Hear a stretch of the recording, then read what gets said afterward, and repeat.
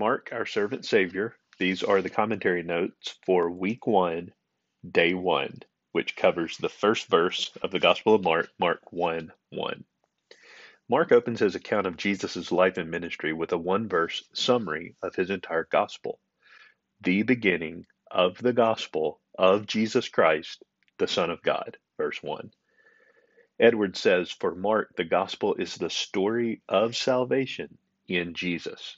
This opening verse can be broken down into several phrases. First, the beginning.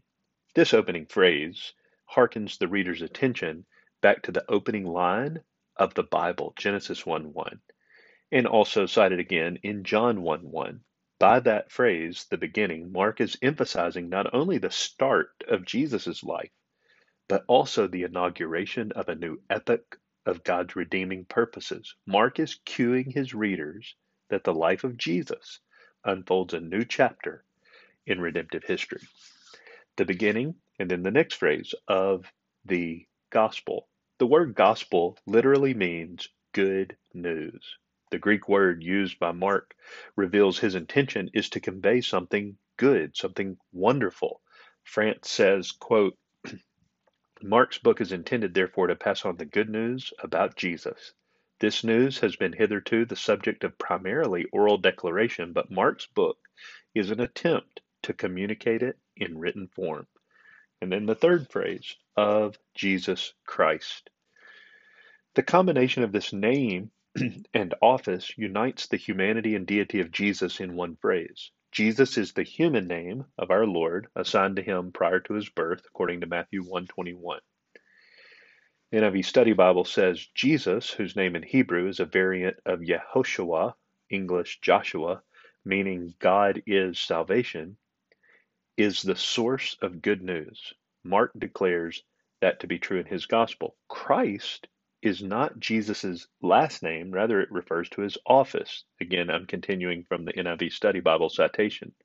The word translated Christ, Christos, is sometimes translated Messiah, as in Matthew 1:1 and Matthew 1:16 and 17. Christ, which is Greek, and the Messiah, which is Hebrew, both mean anointed one. That's from the NIV Study Bible. With this opening designation, Jesus Christ, Mark is declaring that Jesus of Nazareth is the fulfillment of the new covenant promises God made in the Old Testament.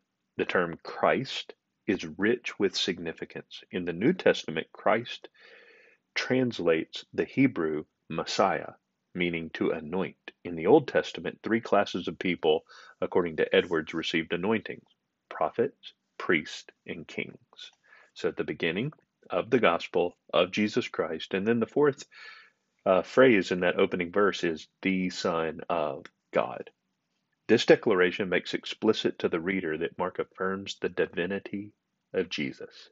He is both truly man, that is Jesus, and truly God, the Son of God. Both of these are contained in the opening verse.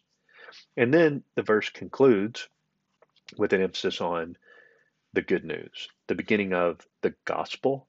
The good news contained in Mark's gospel is fundamentally, we find from this verse, about a person. Who Jesus is gives efficacy to what Jesus has done. So from the outset, Mark establishes that Jesus is the divine Son of God, who is also truly human. This Jesus is the Messiah.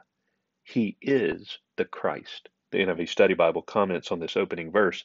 The good news is that God has provided salvation through the life, death, and resurrection of Jesus. James Edwards says, in both the Old Testament and in Greek literature, euangelion, the word for gospel, was commonly used of reports of victory from the battlefield. The messenger who brought the report was the deliverer of good news. 2 Samuel 4:10, 18:26. For Mark, Edwards says, the advent of Jesus is the beginning of the fulfillment of the good news heralded by Isaiah.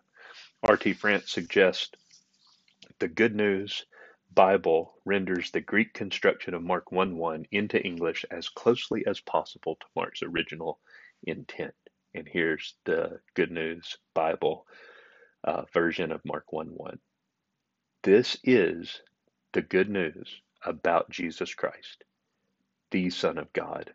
It began as Isaiah the prophet had written.